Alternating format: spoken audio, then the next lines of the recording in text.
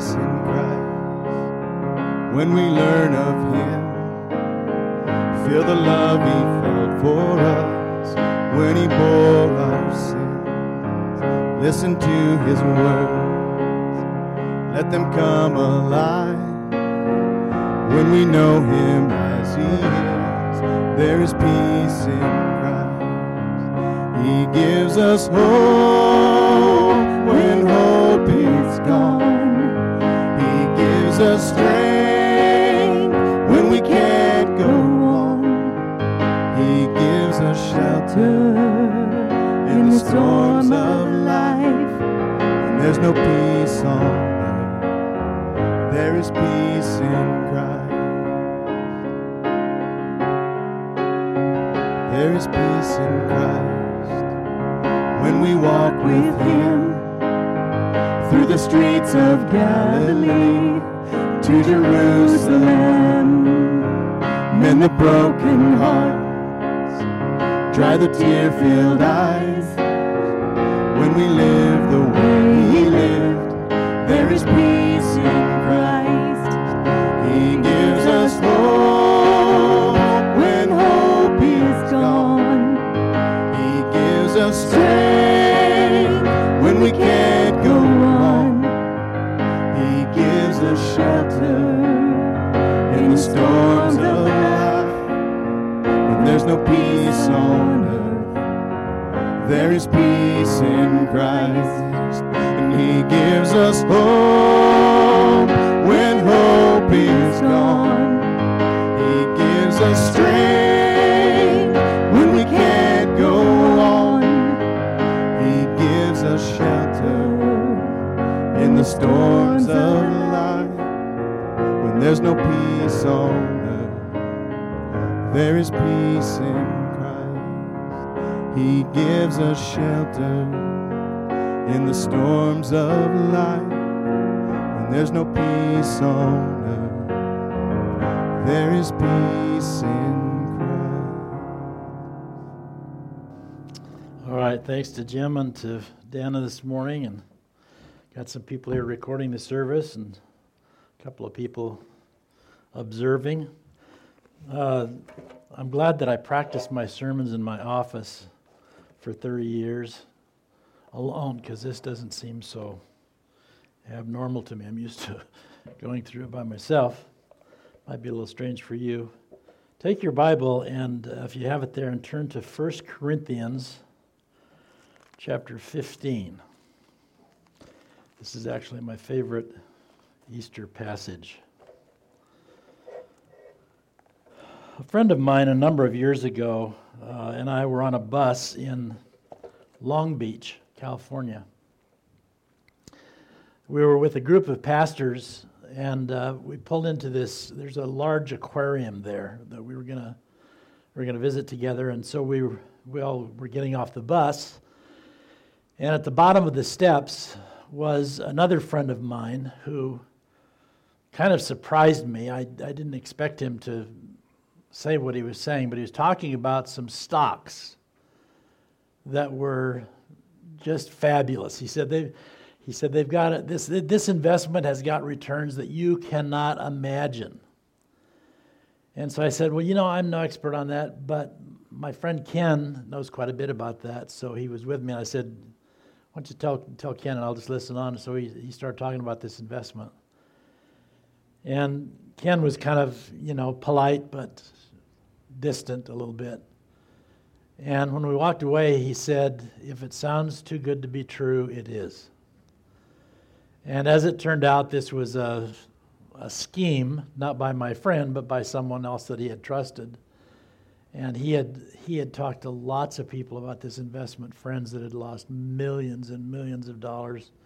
And he actually lost his job over it. So I've titled today's message, If It Sounds Too Good to Be True, Is It? And that's really the message of Easter. Now imagine yourself financially, and you dug yourself in such a hole. Some of you can identify this with maybe credit card debt or other debt. You dug yourself in a hole so deep that there's just no way you're going to get out. And so you kind of give up.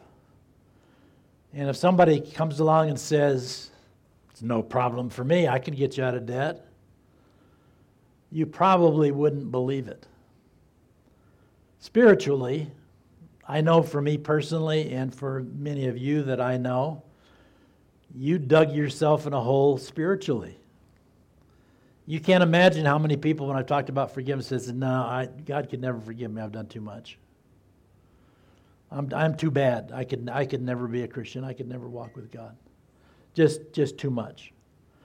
So let's talk about that in light of the Easter message, that you may feel spiritually like you're bankrupt, like you did too much, too many bad things. But let's read the Easter message from Paul's perspective in this story about the gospel in 1 Corinthians 15. Now, brothers, I want to remind you of the gospel, or the good news, I preached to you, which you received, and on which you have taken your stand.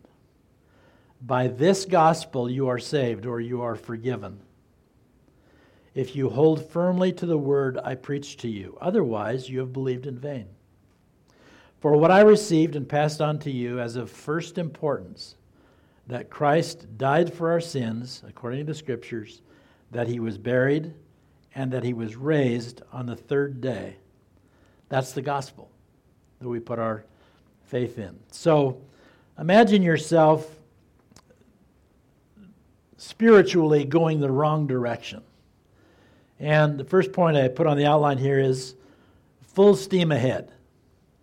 So the picture I get in my mind when I think about full steam ahead is the old Westerns. Remember, I used to pay 20 cents for a matinee. Shows how old I am. Paid 20 cents for a Saturday matinee to go see the Westerns on Saturday morning or Saturday afternoon. And imagine this old steam engine train going down the tracks, and there's smoke billowing out of the engine. And then it'll always show the conductor. He's pouring coal or pouring wood, and the steam is, driving the engine full steam ahead down the tracks. Well, life has been that way for all of us a few times. My friend Vern Streeter and I have a saying, whenever we see each other, I'll say, how are you doing? And he'll either say, I'm doing okay, or he'll say, my hair's on fire. we all know what that means. It means you're going full steam ahead and you're just about to explode. So I remember in my life personally, I was going full steam ahead the wrong direction. And then I had an encounter with God. But as I was going down the track the wrong way, I knew that the end of that was going to be my own self-destruction. I was on the wrong track. That all began back, as it's recorded in the book of Genesis, when God told Adam and Eve that they were not to eat from one particular tree. And it was just about a decision to follow God or not follow God. And so he said, if you eat from that tree, you will die. Now think about this. Death entered creation because of the decision of Adam and Eve to disobey God. It started them full steam ahead down the wrong track, and much of creation has been headed that way ever since then. So as we're going the wrong direction, then most of us at some point would say, hold on a minute. Something's wrong here. I knew better, but as I was going that way, I wasn't paying much attention. But then one morning I realized, gosh, this is crazy. Hold on a minute. Let's rethink this. And it usually revolves around some kind of a crisis in our life where we finally realize, whoa, I better rethink where I'm going. Paul puts it this way, he said, for the wages of sin is death. In other words, what I've earned by the life that I lived is death that entered creation through Adam and Eve. And we all choose to go that way. So we dig a hole and we dig a hole and we dig a hole until finally, some of you might not be there yet, but many of you are, where you threw in the towel and you said, I give up. I know I'm going the wrong direction. Then when we throw in the towel, we realize that Jesus paid our price for us. One of the things I love to say to people, because they always feel like I got to pay for my sins. No, God doesn't want you to pay because Jesus paid for us all. Paul wrote in Colossians chapter 1, once you were alienated from God and were enemies in your minds because of your evil behavior. But now he has reconciled you by Christ's physical body through death to present you holy in his sight, without blemish, free from accusation. You might condemn yourself, and you could justly look at the things that you've done and know what you deserve, what you've earned, what the wages of sin is death. But Jesus paid your price, and now you are free from accusation. Then he wrote in Colossians chapter 2, when you were dead in your sins and in the uncircumcision of your sinful nature, God made you alive with Christ. Not dead anymore, alive with Christ. He forgave us all our sins, having canceled the written code with its regulations that was against us and that stood opposed to us. He took it away, nailing it to the cross. It's like you had this paid in full sign, and Jesus nailed that to the cross. Your sins are paid in full. So the third point you might jot down there is your debt has been paid. I love to think about this. I don't remember when I first started thinking about it, but can you imagine as the crowds are yelling for Jesus' crucifixion?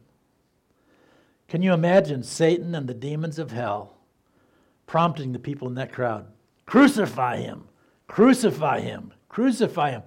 You know, he's taunting Pilate. He's taunting the high priest. He's saying to everybody, crucify him, and they're all yelling, crucify him. And then when Jesus died, when the price was paid, when it was finished, there was another roar that came from heaven. It is finished. Now, Satan brought about his own destruction by the death of Jesus Christ on the cross, and he was cheering it on. But that different roar came from heaven. It is finished. Now the price has been paid. The way I said is Satan brought about, or God used Satan to bring about the means of his own destruction. And because of that, we got a fresh start. For it is by grace you have been saved through faith, and this not from yourselves, it is the gift of God, not by works, so that no one can boast. In other words, you can't work your way out of it. You worked your way into it, but you can't work your way out of it. But he's paid the price. So sin brought death into the world. The cross brought the possibility of eternal life. Then the third thing I'd like to ask you to jot down is, you want me to do what? So we're headed the wrong direction. Now we begin to rethink it. And now you want me to do what? And this is the most difficult thing about being a Christian for people is surrender. We like to make our own decisions. We like to go our own way. We like for life to be about me, myself, and I. But think of these words: throwing in the towel, surrender, yielding, submitting, kneeling, advocating or abdicating. All of those things communicate, I give up. I'm not going to go my way anymore. I'm going to go God's way. Jesus put it this way: if anyone would come after me, he must deny himself and take up his cross and follow me. So what happens is we're headed full steam ahead on the wrong track. We begin to rethink it, and then we make a decision to yield to God's will, and we begin to head now the right way on the right track. So 3 statements I jotted down. One was sin and its consequences are death. That's how you end up. The cross and its consequences lead to life. And the resurrection of Jesus sealed the deal. Now listen to these words again. Now, brothers, I want to remind you of the gospel I preached to you, which you received and on which you have taken your stand. By this gospel you are saved, if you hold firmly to the word I preached to you. Otherwise you have believed in vain. For what I received I passed on to you as first importance, that Christ died for our sins, according to the Scriptures, that he was buried, and that he was raised on the third day. Now sometimes people say, well, why do you believe? Why do you believe in Jesus Christ? And I'll tell you what my answer is: because of the resurrection. You can talk about anything else. Sometimes kids will go to college, and if they're not grounded in the Scriptures, they can go to a class, and some professor can talk them out of believing in Jesus because he thinks he can disprove some Old Testament Scripture. Our faith isn't based on that. Our faith is based on the resurrection of Jesus Christ from the dead. Now, I know that's radical, but let me walk through that for just a second logically. Those of you who are part of Hope Center know Ben Blakesley and his wife Jody. Ben was the pastor just before I came, and he got a brain tumor, a glioblastoma, and passed away. I had the privilege of being in the bedroom when he passed away, and I could tell it was getting close, so I went down and got Jody, and she came up. And she was hugging him and kissing his face and, telling him goodbye. And suddenly he stopped breathing, and she turned to me and she said, "I think he's gone." He's gone, but he's not dead. That's a wonderful thing to know, that because of the resurrection of Jesus Christ, we know that if we believe in him, we will not die. Jesus said, "I am the resurrection and the life. He who believes in me will live even though he dies, and whoever lives and believes in me will never die." Do you believe this? Now that's radical, but we believe it based on the resurrection of Jesus Christ. Because he was raised, we believe that we will be raised. And if somebody says, "I'm going to die and I'm going to be raised again on the third day," and he pulls it off, I'm going to listen to him. That's pretty good truth. So when I go, I always tell people, when I go, don't mourn. I teased the church a few weeks ago. I said, don't let Ginger burn me. I don't want to be burned, but don't mourn for me. I'm in heaven when I'm gone. So how can I be sure? How can I be sure? Well, first of all, we have the assurance that Jesus said we would never die. And when he died, on the third day, you remember the stories. Mary and Martha went to the tomb. He wasn't there. Peter and the other disciples were gathered, and they came back and told them about it, said, "He's not there anymore." A little bit of hope began to stir. Then the two men on the road to Emmaus were walking along, grieving about the fact that Jesus was gone. They were disillusioned, and all of a sudden Jesus showed up and started walking with them. Then doubting Thomas said, "I won't believe unless I can put my hand in the scars in his hands. I won't believe unless I can see it." And then John chapter 21, where Jesus appeared to the disciples and said those famous words to Peter, "Do you love me?" So we have all these examples of, well, why do we believe those examples? Well, I use Ben again. Jim, if I saw Ben and I walked up to you and I said, "Jim, I saw Ben," you'd say, no, Ben's gone. He's gone. I know he died. I went to his funeral. No, I saw him. And then along came Mike and he said to you, "I saw Ben." How many times, how many examples would have to come to you and say, "I saw Ben," before you'd believe him?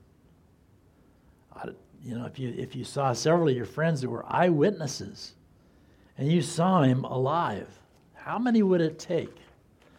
Well, here are the examples. Matthew was a tax collector who followed Jesus, was saved radically, and he wrote the Gospel of Matthew, what we call the Gospel of Matthew. It's just a little book that's a story about from his perspective of the life of Christ. Then we've got Mark. Mark was alive when Jesus was alive on this earth. He traveled with Paul and Timothy, carrying the gospel message around the world. He also compiled the stories that other people had told. Luke, Dr. Luke, says in the beginning of his book, "I gathered all the evidence together, and I put the story." He wrote another letter, and there's consistencies all the way through there. And then John, who was the one who was closest to Jesus, he wrote the Gospel of John and the books of 1st, 2nd, and 3rd John. And so we have these 4 people that were eyewitnesses to those facts. Then we have Paul, who was undoubtedly alive when Jesus was on earth, and he was a Pharisee. Now, we don't like Pharisees very well. But Paul was a Pharisee, persecuted Christians, and was dramatically saved and became a follower of Christ and went into the Greek and the Roman world spreading the good news of Jesus, starting churches all over the place. Here's my favorite one. Here's my favorite. James. James was the brother of Jesus. Jim, do you have a brother? You don't have a brother. Mike, you got a brother? You got a brother? Dana's got a brother. What would it take, Dana, to convince you that your brother is the Son of God? That's kind of a riot, isn't it? That's the way James was. He wasn't a believer at first. We know that from the Gospels that he wasn't a believer at first. But eventually, James came to believe that Jesus Christ was the Son of God. In the beginning was the Word, and the Word was with God, and the Word was God, and the Word became flesh and dwelt among us. James came to believe that his brother Jesus was that person, and actually was killed for his faith in Christ. So what will it take for you to believe? How many witnesses? So what now? The fear of death is gone. I at times get concerned about how I might die. I don't like to think about the process very well. We all say, well, I just want to go to sleep and go to heaven. Yeah, well, we all do. We don't know how we're going to die. But I'm not afraid of death. I'm not afraid of what's going to happen to me. And the second thing I want to emphasize to you, especially on this Easter Sunday, is who are the people in your life that you want to go to heaven with you that aren't headed that way right now? Do everything that you can to be an influence for them. I've had the opportunity to lead thousands of people to Christ, and most of them I've not met. I've led them to Christ in a service time like this. But I think I told a story recently in church about a woman that I saw outside of a restaurant. She rolled down her window and she said, "Pastor Stan." And I turned and she had tears in her eyes. And she said, "I'm a Christian because of you." Well, I know it's not because of me. But I had the privilege to talk to her about Jesus. And so I asked her, "Do you still believe? You still following?" She said, "Yes." No greater feeling than that the people that you love are going to heaven with you. So I'd like to ask you to bow your heads for just a moment, if you would, please. And we have just a handful of people here that are involved in worship or recording the service. But you in your homes this morning, most of you have probably made the decision to cross the line of faith, but undoubtedly there's some of you who haven't yet. And I want to just encourage you this morning. The gospel that we believe is that Jesus died for our sins, that he was buried, and that he was raised again on the third day. He is now the Lord of Lords and the King of Kings, and he's asking you to throw in the towel, to give your life to him and follow him rather than going your own way. And you can make a decision to do that right now, and I encourage you to. And I pray for them, Lord, as they are making a decision right now. Yes, Jesus, I want to give you my life. You've been headed the wrong direction, but now you want to get on the right track and follow him. We love you, Lord, and we give you thanks for this day in Jesus' name. Amen. Well, God bless you. We had a little trouble this morning. Apparently YouTube was a little slow getting online this morning. Probably everybody in the United States was trying to get on an Easter service on YouTube, but I think we finally made it, got it recorded. So I pray that you would have a glorious Easter day. Keep praying for people. Keep encouraging people. Maybe call somebody today. We had a neighbor who came over to our house the other day. Her name is Annie. She came to see Ginger, and she said, "If you need anything, just ask. We've got a lot of stuff stored up." And then I think it was two or 3 days ago, her son was outside. The doorbell rang. Someone was outside, so I went to the door.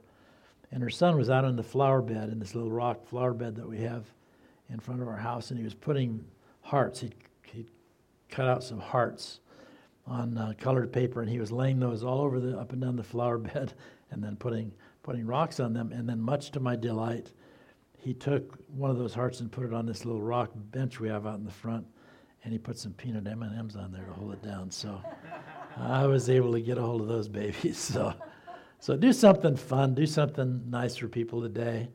And we sure look forward to the time when we can meet together again. And even for those of you who are watching that don't go to our church, I know you're looking forward to go to your church. So God bless you. Have a great Easter Sunday.